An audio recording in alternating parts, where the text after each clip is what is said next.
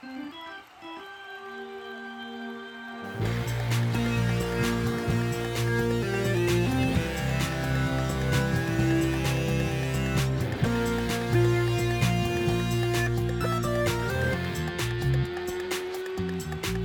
is up, guys? Welcome back to the latest episode of Chatter from the Cheap Seats. My name is Jack Feldman. My co-host sitting over here's name is Sammy Krimpstein. Sammy Morris Krimpstein, to be exact. No, I got to sneak it in there. Sammy, how you doing? I'm doing very good. I think Jack got his actually before mine, but this weekend I got my first dose of the COVID vaccine, which was I went to M&T Bank Stadium, so it's my first time back inside a sports venue since like 2019. So that was great. Just being in there, and I got my dose, and I'll go back for my second one at some point, in May. So soon enough I'll be fully vaccinated, and that's a great feeling. I'm sure for you too, Jack, right? Great feeling. How is M&T Bank Stadium? So you, like, when you say you were inside the stadium, were you like in like the concourse, or where Yeah. were you? So we went in the main entrance, which is like the concourse area. We waited there. We were walk-ins, so we were just kind of waiting. And they let us in. They take the first 200 people. So yeah, I got there early enough, and we just had to wait in line for a while. I actually pulled out. I don't know if you're familiar with the 9 innings baseball game on the phone, but I pulled that out, and that's a surprisingly good game. I played that for a while just while I was waiting in line, and then they took us up into like the upper concourse area, which is like inside. That's where they gave us our dose. But it was really well run, and I got out of there in like 2 hours. So that was So, okay, that's awesome. I was thinking yeah. it would have been cool if like you were on the field. I'm like, That would be because that's what I was picturing at first when they said nah. that, like No, they were going to that was have the vaccines in different stadiums. I was thinking it'd just be a long line of people on the field. right up on the That'd be cool. field. Although I have been Tables. on the field at M&T Bank Stadium. Have you? Yeah, because my parents work in video production, and they had a thing with Justin Forsett. I don't know if you remember him, but he was like the running back for the Yep. Raiders, and uh, they let me go along with. So I got to play catch with Justin Forsett, like on the field. That's And pretty cool. that was an experience. I mean, that was like, and then we got to go in the locker rooms, and like it was. I'm not a Ravens fan, so I did feel a little guilty about it for all my friends that were Ravens fans, but that was an experience. Yeah. I mean, that was just so fun. But Jack, do you remember that game when we played when we were kids? It's like a board game. It's called Guess Who, right? Sammy, I was just about to make a transition because you mentioned 9 innings. So I was going to say, Sammy, remember, I was like, Sammy, 9 innings is a good game. You know what else is a good game? Guess Who? But you stole my thunder. I stole Jack's thunder, but yes, Guess Who it was a fun game, and I'm gonna play it with Jack here today. So I have a player in my mind, and I'm gonna give Jack a few hints, a few stats, and Jack's gonna try and guess who it is. And yeah, so this is a relief pitcher. Okay. And I'm gonna give you his stats since September. Right? It's definitely going to be like an obscure relief pitcher for the Cubs. Can I make a guess? Can I make a guess before any statistics are shown? Oh God. Is it Craig Kimbrell? It is Craig Kimbrell. It is? That's insane. That's oh my God. God. Not go over this before the show. But okay. That's ridiculous. The that just point shows of you this, the point of me putting this in the show was, and we'll talk about how bad the Cubs have been offensively, but Craig Kimbrell has been really good. 12 innings pitched since last September. In those 12 innings, no walks, no home runs, no runs given up, a negative FIP, which is obviously first among relievers, and a 57.9 strikeout rate. I think that's 22 strikeouts he has in those 12 innings, which is second among relievers, only to Aroldis Chapman. So that's interesting. But I mean, Kimbrell is really kind of having a resurgence, and the Cubs bullpen's looking to be pretty good. But we'll talk later in the show about their offense. Okay, Sammy, we can't just gloss over this. I mean, that is like that's incredible what I just did. That's incredible. Oh, just guessing Craig Kimbrell or Craig Kimbrell? Yes, that shows the audience how well I know Sammy. That I just knew immediately that was Craig Kimbrell. No Yeah, hints, nothing. that's pretty impressive. Wow. I have to say. I mean, that might be the most impressive thing that's ever happened on this show. I think mean, that is. that Like, was that's by pretty. far. That was a random guess too. I mean, could have been a lot of Cubs relievers, and because I do want to show people that I think a lot of people obviously were hating on Kimbrel when he was having historically bad numbers in those first few outings of last year. But since September, he has been lights out for the Cubs. And if I'm a hitter in the league, Craig Kimbrel is the last reliever I would want to face right now. I mean, that fastball's working like it used to. I mean, it has that like Magnus effect going up sort of thing that it used to do when he was really in his prime, and then his curveball. I mean, he's really a two-pitch guy, right? Fastball, curveball, and they're both working very well. So that's been fun to watch. But let's actually start with the Cubs here because Jack, I'll let you go through the 1 minute recap of some things that have happened this week, but then we can kind of go in depth with the Cubs offensively because I have a lot of words and frustration for because it's been rough here in the early going first 10 games. So I'll let Jack go first. He's going to recap these first or the second week of baseball that we've had. Yes, we have the recap of the second week of baseball. Starting off, the Nats snap their 5-game losing streak as they get Schwarber and Josh Bell in the lineup for the first time. The big free agency additions. Braves versus Phillies, Sunday Night Baseball. Horrific call. Worst call all season. One of the worst calls that I can remember in recent history. And especially the part where they have it on challenge. Like they have it on replay and they still can't get it right. Yeah, that's pretty bad. It makes no sense because generally, if you're looking at something in slow motion, you tend to get it right, and they didn't, which is odd. It's odd. Oh, yeah. That was very interesting. Hitting woes continue. Not fun times for Sammy Krimstein. Not fun times. No. Musgrove, Joe Musgrove with a no-hitter. His slider was absolutely filthy. It looked just like magic out there. It didn't look real. It looked like he was playing with a wiffle ball. The Red Sox win 7 straight after being swept by the O's. Are they what Sammy predicted they will be? I don't think so, Sammy. That was a wild prediction. It was.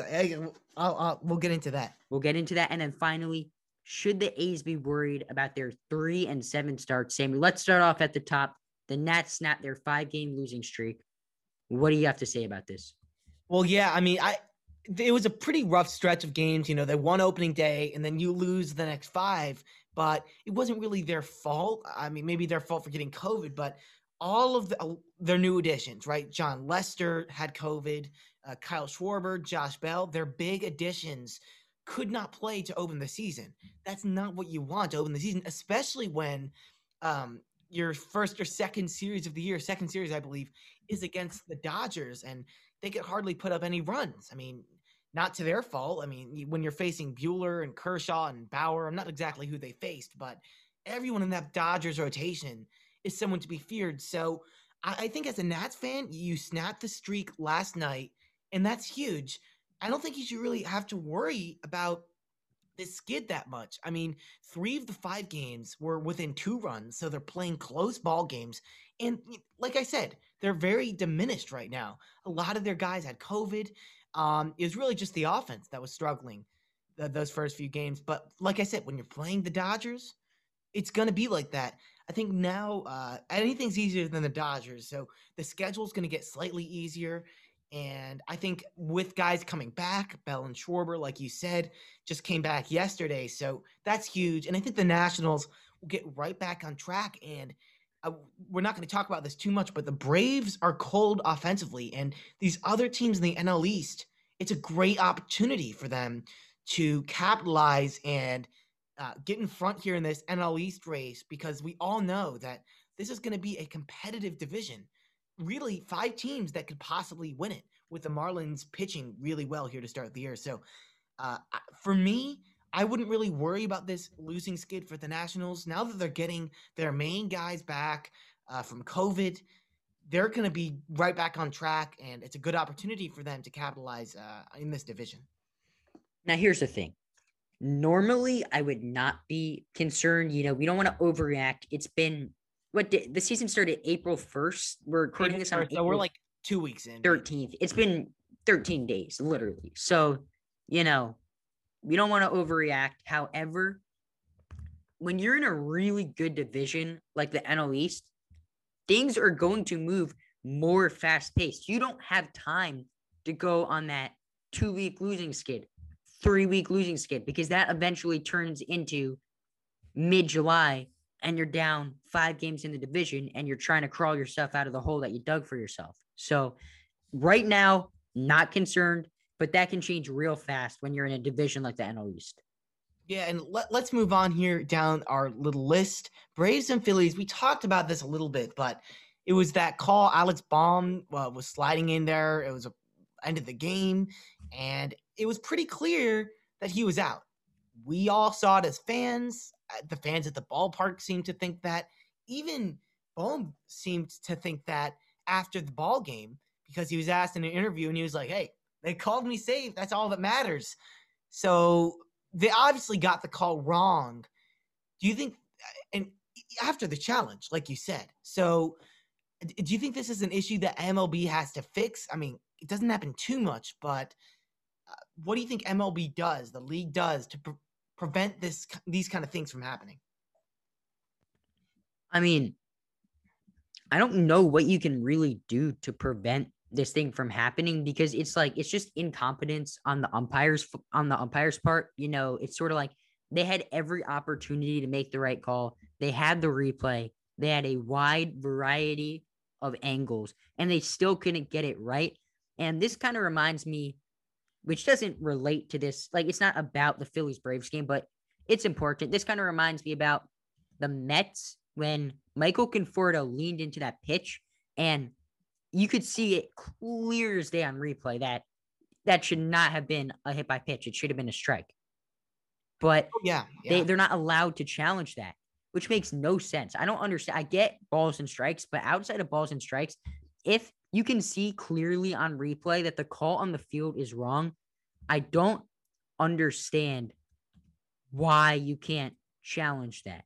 Because it just like, does that make sense to you, Sammy? No. Well, especially in high leverage situations. Like maybe if it's the first inning and someone gets hit and it's questionable, like a manager probably wouldn't even want to challenge that. But at the end of a game, I mean, who knows? The Mets, we were talking about the NL East, is going to be an extremely competitive division. And they won that game, but that was the Phillies they were playing, I believe, right? That could cost the Phillies a playoff spot down the road, which is huge. And that's why I think a lot of these calls should get challenged because umpires are human. They're going to make mistakes, and we have to be able to give them a chance to look back at it, have other people look at it, and sometimes even they get that wrong, like in this Braves Philly situation. But Phillies have been on the wrong end, or I guess they're on the right end of a call on Sunday Night Baseball and on the wrong end of a call against the Mets. But let's continue now. And I already got into this a little bit, but it's been a rough week for me as a Cubs fan, I'll say. We lost a series to the Pirates, and we lost game one of a series to the Brewers last night. And the pitching has been pretty average, nothing spectacular, but the offense has been historically bad. And before I have Jack say some things about this, maybe see what he has to think as a non-Cubs fan, I'll go through some of these stats because it's pretty ridiculous. So the Cubs' 49 hits through 10 games is the lowest in any 10-game stretch in franchise history since 1901. Not just the first 10 games. Any 10-game stretch. And the only team, I think, to hit worse than that in the past 20 years or so was the Detroit Tigers sometime in the early 2000s. That year, Jack, they won 43 games. That's not a lot to do. Not good company the Cubs are in right now. And in terms of their other stats, 164 average as a team, 30th in the league. 264 on base percentage. There are teams that are hitting higher than the Cubs are getting on base. Probably a lot of teams, to be honest. That's last in the league. They're only slugging .321, which is last in the league. Their offensive WAR is negative .2, 30th in the league. And when you dissect this and look at what's happening, the Cubs are not making contact in the strike zone, not making contact at all. They're the lowest contact rate in the league at just 69.9%, and they're being too passive. They're only swinging 43.5% of the time. And when you look at those two things, they should not go together. If you're passive, you should be making contact a lot when you're swinging. But if you're maybe aggressive, maybe those contact rates will go down a little bit. But the Cubs are not swinging a lot and they're not making contact a lot. That's an issue. And Chris Bryant is like the only guy playing well right now. And I love to see it, but it's kind of a slap in the face because if he's playing well and the team is not playing well, it's kind of common knowledge that the Cubs are going to be looking to trade him. So that's super painful to just think about that. So it's been really rough. I have a lot more stats I could go and talk about, but I don't want to depress myself too much here or bore our listeners too much. But at the end of the day, historically bad start for the Cubs. And Jack, what I ask you, this is a talented group of guys, right? A lot of guys who have a lot of the same guys who won the World Series in 2016, guys who put up good numbers in previous years. What's going on here? What do you think they're going to be able to get out of this? And if so, do you think they can crawl back? And I mean, because there are only 4-6 right now, not too horrible. Yes. So I'm not worried with the Cubs. I think that, it's very early. They're not in that tough NL East. So I'm not going to overreact to anything. I'm going to try to look on the bright side here. Thank and you. Chris Bryant has been playing amazing. He's a 1.022 OPS. And obviously we know it's been 2 weeks, but he has 3 home runs, 184 OPS plus. He's playing incredible. And he's a guy who's coming off of, not the best season. Injuries. Yeah, injuries, true. That's true. But also just like when he was playing, he wasn't fully there. Exactly. A lot of that was probably because he was playing hurt. Love to see him play well. Yeah, love to see Chris Bryant playing well. So that's definitely a plus for the Cubs. Hopefully the rest of the team can start matching his play and they can be a serious playoff contender. Yeah. You know my feelings on that. Yeah, Sammy has opposite feelings on that. Chris Bryant is the only player on the Cubs with an OPS over 800. Think about that. That's not good. That is not good. And he's something that we have the same opinion on is how awesome Joe Musgrove was when he threw that no-hitter. Sammy, we were watching that live together on FaceTime. Just run me through a breakdown of your mind. What was going on when you were watching those last couple innings? Well, I remember it was before you called me, and I got a notification on my phone. It was like probably during the 6th or 7th inning, and Musgrove's thrown a no-hitter. And I'm like, oh, this is pretty interesting. And I think I either put it on the TV then. I put it on like the 7th, 8th inning. And, I mean, it was pretty fun to watch. Once you get to a certain point in these no-hitters, history's coming. You're on the edge of your seat. You're like, oh, wow, we could be watching something here that's really special. And every time the bat hits the baseball, you get scared. You're like, oh, my God, is this going to be it? Is this going to be the hit? Oh, my God. And that never happened for Musgrove. Nothing fell. There were no hits. Incredible. And Jack already mentioned this before, but a lot of it was that slider. He was very reliant on that. And when you have a pitch that is that good, you can absolutely go ahead and rely on it. Absolutely nasty. I mean, there were a few pitches Jack and I were watching on FaceTime, like he said. I was just like, whew. I mean, tough not to react when you see a pitch that, like you said, looks like it could be thrown with a wiffle ball. Another thing I'd like to mention, former Cub Victor Caratini caught this no-hitter. He has caught 2 straight no-hitters, if you haven't already heard. He caught the last one in MLB, Alec Mills, throwing it in Milwaukee last year as a member of the Cubs. And then he gets traded to San Diego as part of the Yu Darvish deal. And what does he do? He catches Joe Musgrove's no-hitter. And the funny thing is, he missed a perfect game by just one pitch, a hit by pitch. Without that, Joe Musgrove would have had a perfect game, which is obviously even more rare than a no-hitter. So this guy is great. This season has been going fun, really, really well for him. 3 for 48 hitters are against Musgrove this year. So he's having a ton of success. No hitter, very well deserved. And Jack, pretty cool that he's like a hometown guy, right? San Diego with the tattoo and everything. Can't hear you. 21st century problems. Microphone was muted, but no, that's very cool. And I wonder, like, there's got to be a stat out here that shows like what percentage of hitters that, or what percentage of pitchers that take a no hitter like through 6 innings get a no hitter. Because I feel like whenever you see that notification pop up, it's like, you know, well, I have like a similar... you don't actually think. And once they're in like the 7th inning, like once you see that 7 on the scoreboard, for some reason, I just feel like if I'm watching someone who has a no-hit bid in the 7th, I don't think I've ever seen it getting broken up. You know, I watched Verlanders. I actually have a stat to the contrary. The Padres, obviously, this is their first no-hitter. 23 Padres pitchers in their history have had at least 7 no-hit innings.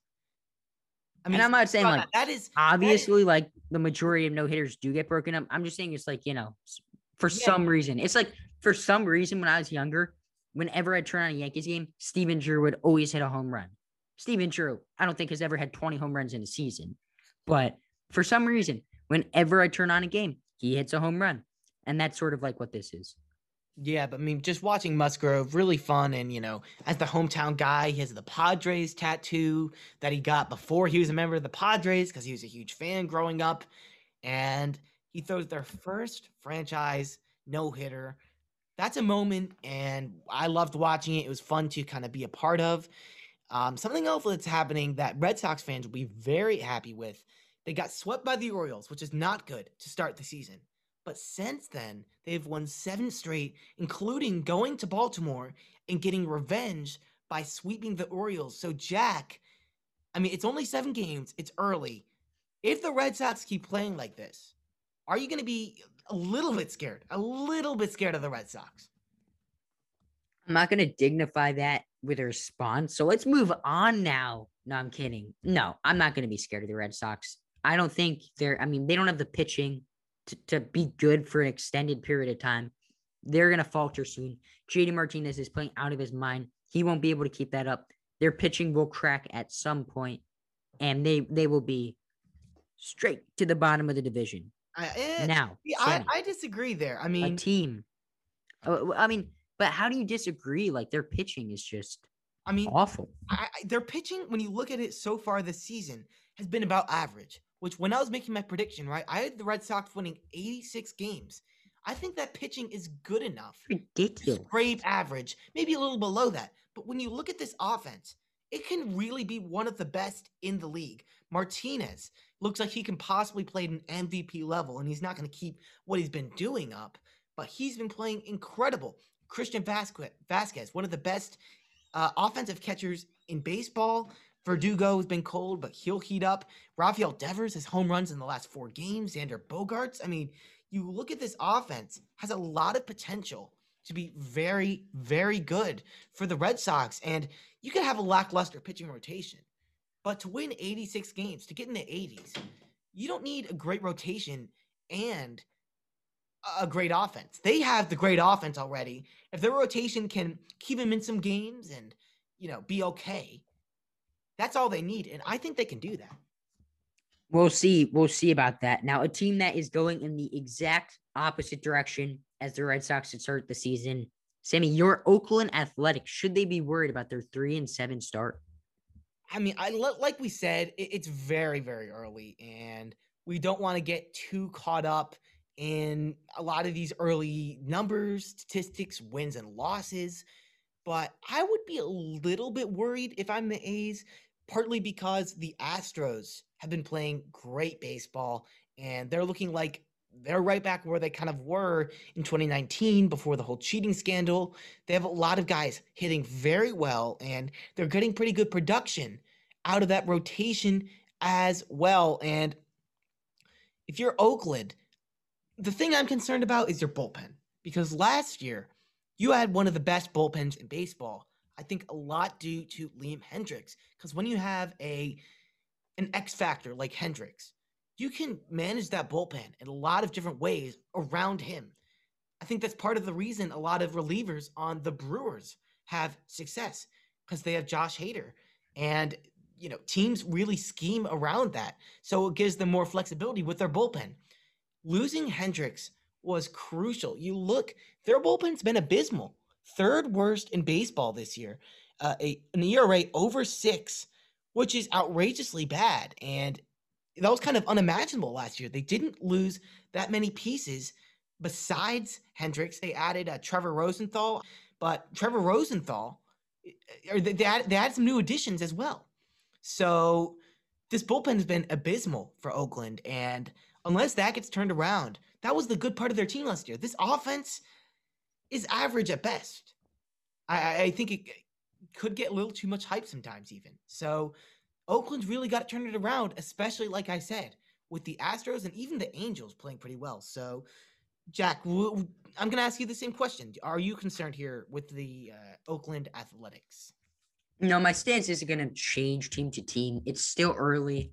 I'm not energetic enough to be concerned with a team outside of the Yankees this early. With the Yankees, I'm overreacting like crazy.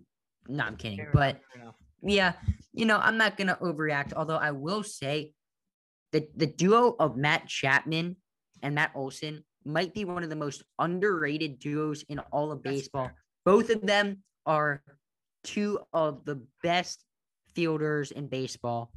Both of them have power. They're so fun to watch. And it's a shame that Oakland's not going to be able to keep them. Oh, and once they hit free Rosenthal, I just looked it up. Trevor Rosenthal has an illness now, so they're not even going to have him. It could be. I think he was hurt. He had surgery. Yeah, he had or something. Yeah, he had like some. It was obscure. Like it wasn't something. Yeah, not something I've heard of either. But yeah, Oakland. I'm not trying to overreact here, but just with your bullpen, which was the great part of your team, not being as good.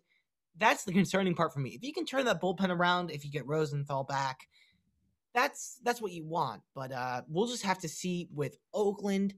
And now it's time for us to go with our pitchers, players, games, all of that of the week.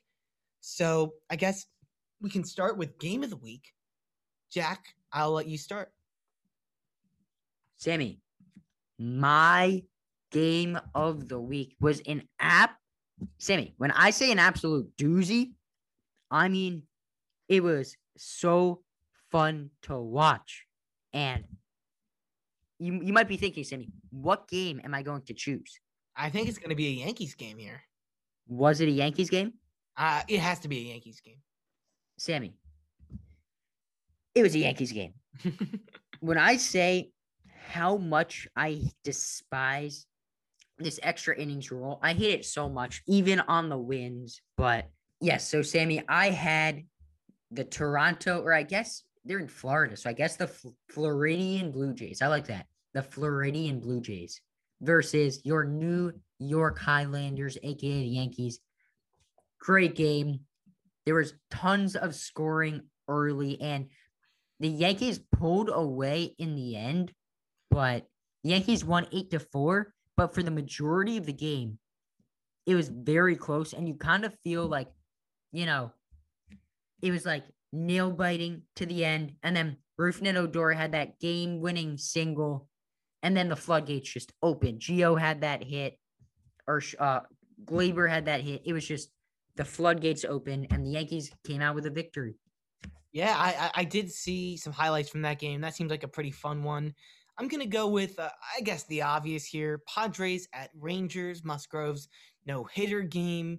Friday, April 9th. Musgrove throwing the first Padres no-hitter in their franchise history, which was incredibly impressive, as we already talked about. Was also a pretty close game. If he lost it for an inning, maybe in the 7th or 8th, maybe gave up like a home run and maybe a double, and this game could have changed. It was like a 3-4 run game the whole time. So a pretty close game the whole time. And for better or for worse, a full crowd of fans. So, yeah, that is my game of the week. I'll go now with my position player of the week. And this guy is the hottest hitter in baseball. Ronald Acuna Jr. is just my MVP pick, by the way. is absolutely tearing it up there. His stat line this week, 11 for 20. And this is as of yesterday. So yesterday's games are not accounted for. But 11 for 20, 3 home runs, 6 RBIs, 550 average, 571 on base. He's slugging over 1,000. His WOBA is first in the league. And he stole 2 bags, which in the course of a week, you have to think is pretty impressive. So this guy is hitting very well, but especially with 2 strikes, which is not been a strength of him. That's my one flaw with his game is his at-bats are not as good as some other guys like Juan Soto. But so far, he's hitting almost 400 with 2 strikes, which is tied for 11th in Major League Baseball. And he's hitting extra base hits, 3 doubles and a home run with 2 strikes this year.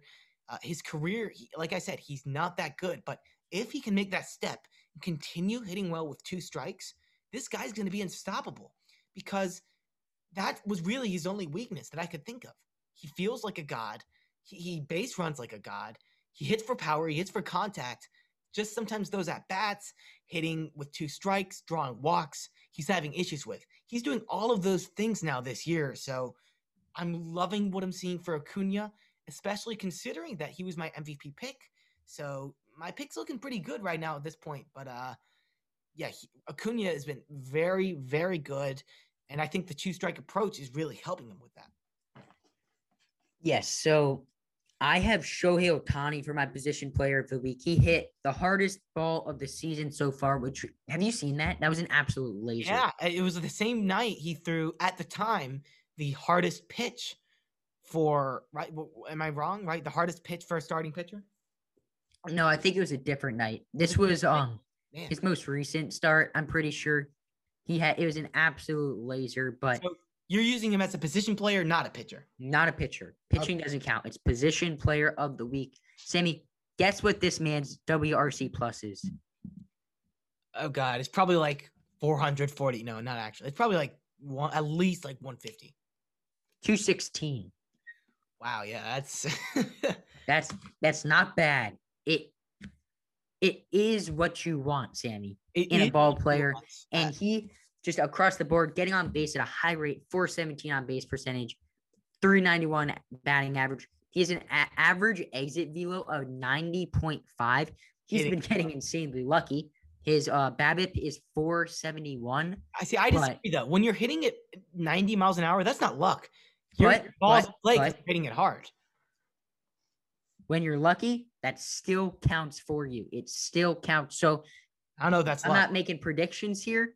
I'm just making recaps. And right now, he is playing amazing.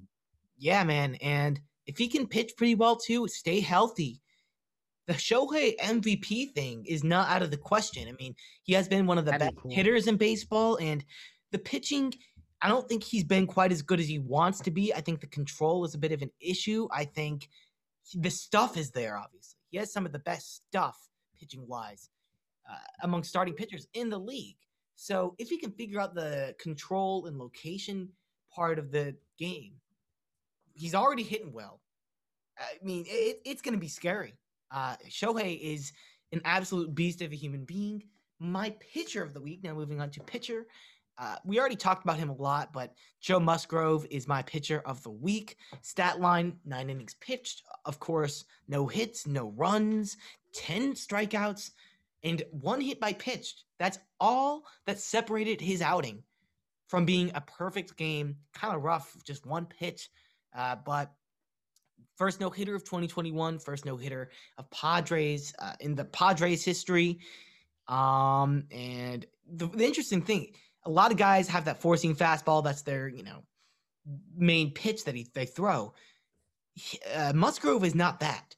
13.4% of the pitches were four-seam fastball. That is very low comparing him to a lot of other starting pitchers. He's relying a lot on that slider. His slider is really that one pitch he throws, and with a nice cutter and a really solid changeup. Goes to the curveball sometimes, and that's really how he got this no-hitter. Jack and I already talked a lot about his slider. Absolutely ridiculous. So much horizontal movement on that thing. It is incredible to watch. And of 71 pitchers to start 2 games thus far, Joe Musgrove is one of 2 to not yet allow a earned run. Lance Lynn is the other pitcher in that category. So uh, both those guys pitching well, but Musgrove with the no-hitter, obviously my pitcher of the week. Obviously, your pitcher of the week, Sammy. And I have Garrett Cole. He pitched 2 games this week, technically 2 games. First game against the Orioles, he went 7 innings, no runs. And in his second game against the Blue Jays, he went 6 innings, 1 run, both great starts. I think he combined for over like 22 strikeouts or something crazy like that. He's just dominant, man. And when he's on, he is so fun to watch. Oh yeah, it's Garrett Cole. Oh yeah, definitely a Cy Young guy every year. I think he should always be in the conversation to be in the Cy Young. Ever since that ridiculous stretch in, I believe, 2019, he has been almost impossible to hit, and he is doing that again here in 2021. Now, we have a fun series coming up this week. In our series to watch. Watch the first of many between what is going to be a great rivalry. Dodgers at Padres. You got to watch this. I'm going to be watching it. Jack is going to be watching it. You listening, you're going to be watching this game this series, because it's going to be incredible. We're going to see, these are probably the 2 best teams in baseball right now. Musgrove threw a no-hitter. Bauer went like 7 innings with a no-hitter in one of his outings. I mean, hell, these are just, we've talked a lot about how great these teams are, but to see them play each other in a regular season game for the first time, I am so excited. I can't even explain how excited I am. It's going to be a great series, and rivalry, division, 2 of the best teams in baseball, great starting pitching matchups, maybe a pitching duel. Both have explosive offenses, maybe a high-scoring game. Probably going to get both of those in this series. I cannot wait, Sammy. You betcha I'm going to be watching this. Oh, yeah, 100%. Can't wait. Oh, yes. And now it's time for basketball. We're going to be talking some basketball just for a little bit. So first, I'll start off with a 1-minute recap of what has happened this week in the NBA. So a pretty big thing. Hawks have surged to 4th place in the East. I think the beginning of March, end of February, these guys were not even in the top 8 in the Eastern Conference. They are really hot, had a great month of March, are carrying it into April, and they beat Zach LaVine, who put up 50 in Atlanta. Trae Young in that game scores 42. That was rough to watch. I'm a Bulls fan. It's tough to see when someone on your team drops 50 points and you still lose. Another guy who had a big week, Gary Trent, who recently got traded from Portland. He's now in Toronto, or really he's in Tampa, because no one's in Toronto right now in terms of professional sports. But he had 44 for the Raptors, and Portland is kind of regretting trading him because he has been really hot lately. And with a Toronto team trying to get into the play-in games, they're the 11th team. You have to be the 10th seed in the Eastern Conference to get into those play-in games. Trent is going to be a huge piece to try and help them get to that level. Another big game, Jason Tatum, the same night LaVine put up 50, he put up 53 for the Celtics, a team that has drastically underperformed, but a team we should not forget about come playoff time, because they have a lot of talent, underrated depth, and I would not be surprised to see these guys make a run. The Clippers out there in the Western Conference have been hot, 5 straight wins, and they're right on the Suns' tail for 2nd place. And last night, tough news, I think, around the league for sure. Jamal Murray tears his ACL, a huge blow for the Nuggets. And let's start by talking about that, Jack. How do you think this affects the Nuggets here? Because they're currently the 4th seed in the Western Conference. They want to have that home court advantage, especially in the season where fans are back. It's going to be the first playoff games with fans in the NBA for a while. But now one of your 2 stars goes down. Do you think they can maintain that home court advantage right now, or do you think this is really going to hurt them? I mean, obviously, it's going to hurt them. You're losing Jamal Murray, who is one of the best players, if not the best player on that team Not the best. I mean, Jokic is at times. on the team. No, I mean, like at times, like he has the Oh yeah, capability to be the best player on that team at any given moment.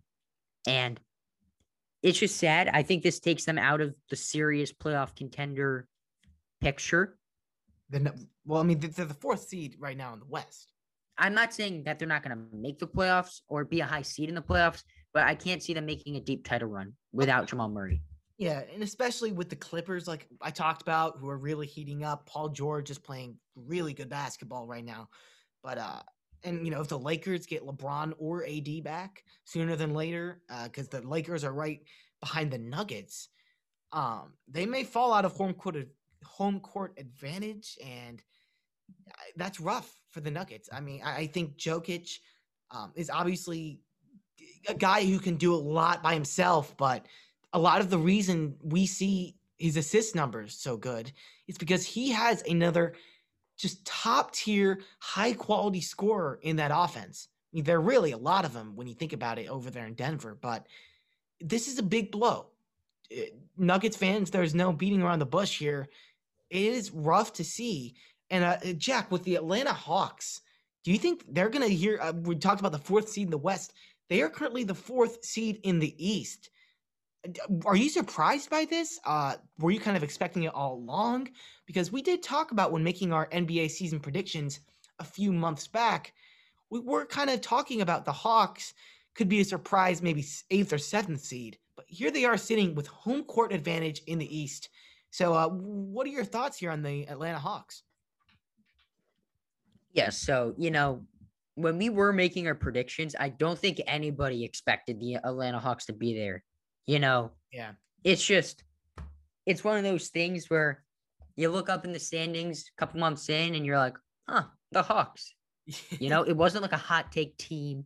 They were just there. Like, they were just there. Oh, yeah, man. And they're a fun team to watch. And they're not one of those like contender teams, title contender teams in the Eastern Conference, but I'd love to watch them and see them maybe take down the 76ers or the Nets or the Bucks. I would enjoy seeing that for sure. But now we talk some basketball. It is time to move on to the NFL.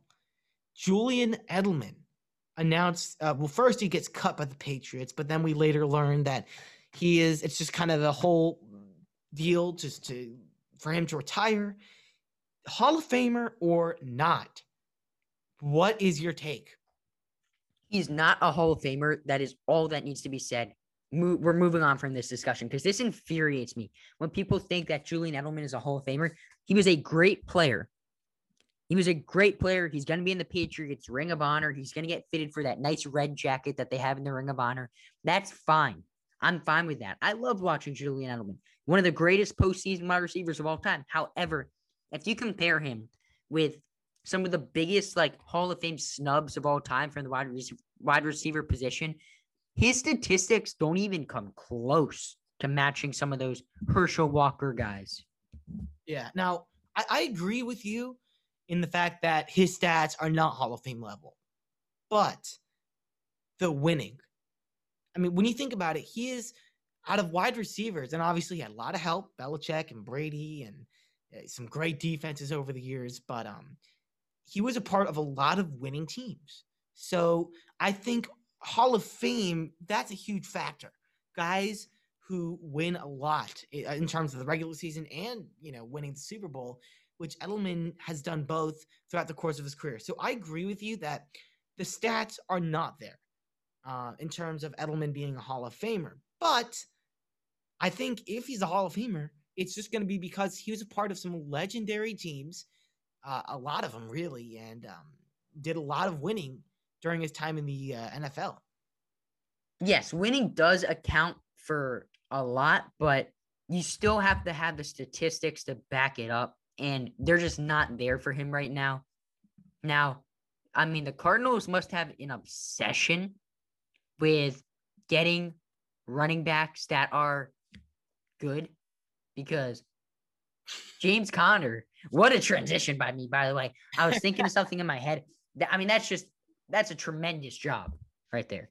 But no, but James Conner going to the Cardinals, Conner to the Cardinals, some alliteration there to spice up your day. What do you think about this move? I'll say I'm not in love with it. They're not spending a fortune on him, so I'm not like a huge critic of what this move is. But when you look at last year's stats and his past few years, he had a great year when Le'Veon Bell got hurt. I believe it was 2018. But last year, 721 yards, only 4.3 per carry, which isn't horrible, but it's average. And I think for the Cardinals, they can't expect anything more than a pretty average running back out of James Conner. And we also have to remember that he had some pretty damn good lines in Pittsburgh. So that was a huge factor. And he's not the fastest guy in the world. He's a strong running back, which I think helps. Maybe if you don't have the best O-line, but he did have a lot of help from some great Pittsburgh O-lines. So I don't think we should be expecting him to be great in Arizona. But with an offense that has been really building something special over the past few years, he's a nice piece that'll fit in. This is not going to be a run-first offense. We're going to have to remember that. They're going to be able to be dangerous from the rushing side of the ball, but they have great receivers and a really solid quarterback. And now after adding J.J. Watt and with Chandler Jones, a really good defense. So Cardinals, this is a nice complimentary move, but nothing incredible on my account. Yeah, I agree with everything you just said. I mean, it's a good move. It's not a great move, but let's move on now to your favorite segment of the day, my favorite segment of the day, Ori's favorite segment of the day. Wish he was with us today, but I'm going to fill in for him on Ori's Amazon product of the day. And boy, do we have a doozy for you tonight, Sam. Doozy. Jack's using that. I will give you one guess to guess what it is. Wow. I don't know if I could get the whole Craig Kimbrell level that you were at earlier in this episode. No, that was like some mind reading stuff right there. Is it animal related? No. Oh, not animal related? Okay. That was your one guess, Sammy. All right. That was my one guess. Too bad. You lose, but no, but it is a potato face. So this website, it's $15. Well, it's actually $20, but they're having a sale right now. So it's $15. Get it while you can, everybody. Get it while it's hot. And you send in a photo to this website, and they mail you back a perfectly edible potato with that photo on it. How many stars would you guess that this product has? It's actually on Amazon. It is actually on Amazon. That's high quality. 5 stars. Telepathic right there. 5 freaking stars right there. I mean, really? Is that not a great product or what? So it takes a picture that you send in and it puts it on a potato that you can eat. Yes. Wow. I like that. That's a good present and a good gift. If you have, an uncle that lives in Idaho or a good friend who's a big potato fan. Yeah, who knows? You might have a friend who's a big potato fan. No, I like the product, Jack. I have to say, a very good product if you're a fan of potatoes. Great product here, Sammy. And unfortunately, we will have to say goodbye to you guys for now. Sammy, any last words before we end the 62nd episode of Chatter? Is it? Oh, 61st, I believe. 61st, you believe? But yeah, Any last words? Another fun episode, as always. I don't know if you guys noticed, a little Easter egg, but I'm joined by Michael Scott in the back wearing a mask. Oh, yeah. When you get that? My birthday was recently, and shout out to my good friend from Texas. Yeah, he got me a cardboard cutout of Michael Scott because he was the one who introduced me to The Office, which is like my favorite show. So yeah, he's chilling back there with his mask on, and yeah, so he's taking proper. COVID precautions. Yeah, he's taking proper COVID protocols, unlike a lot of people, unfortunately. So, yeah, another fun episode. And As always. And yeah, as always. As always. I'm like Christopher Russo with that. Yeah.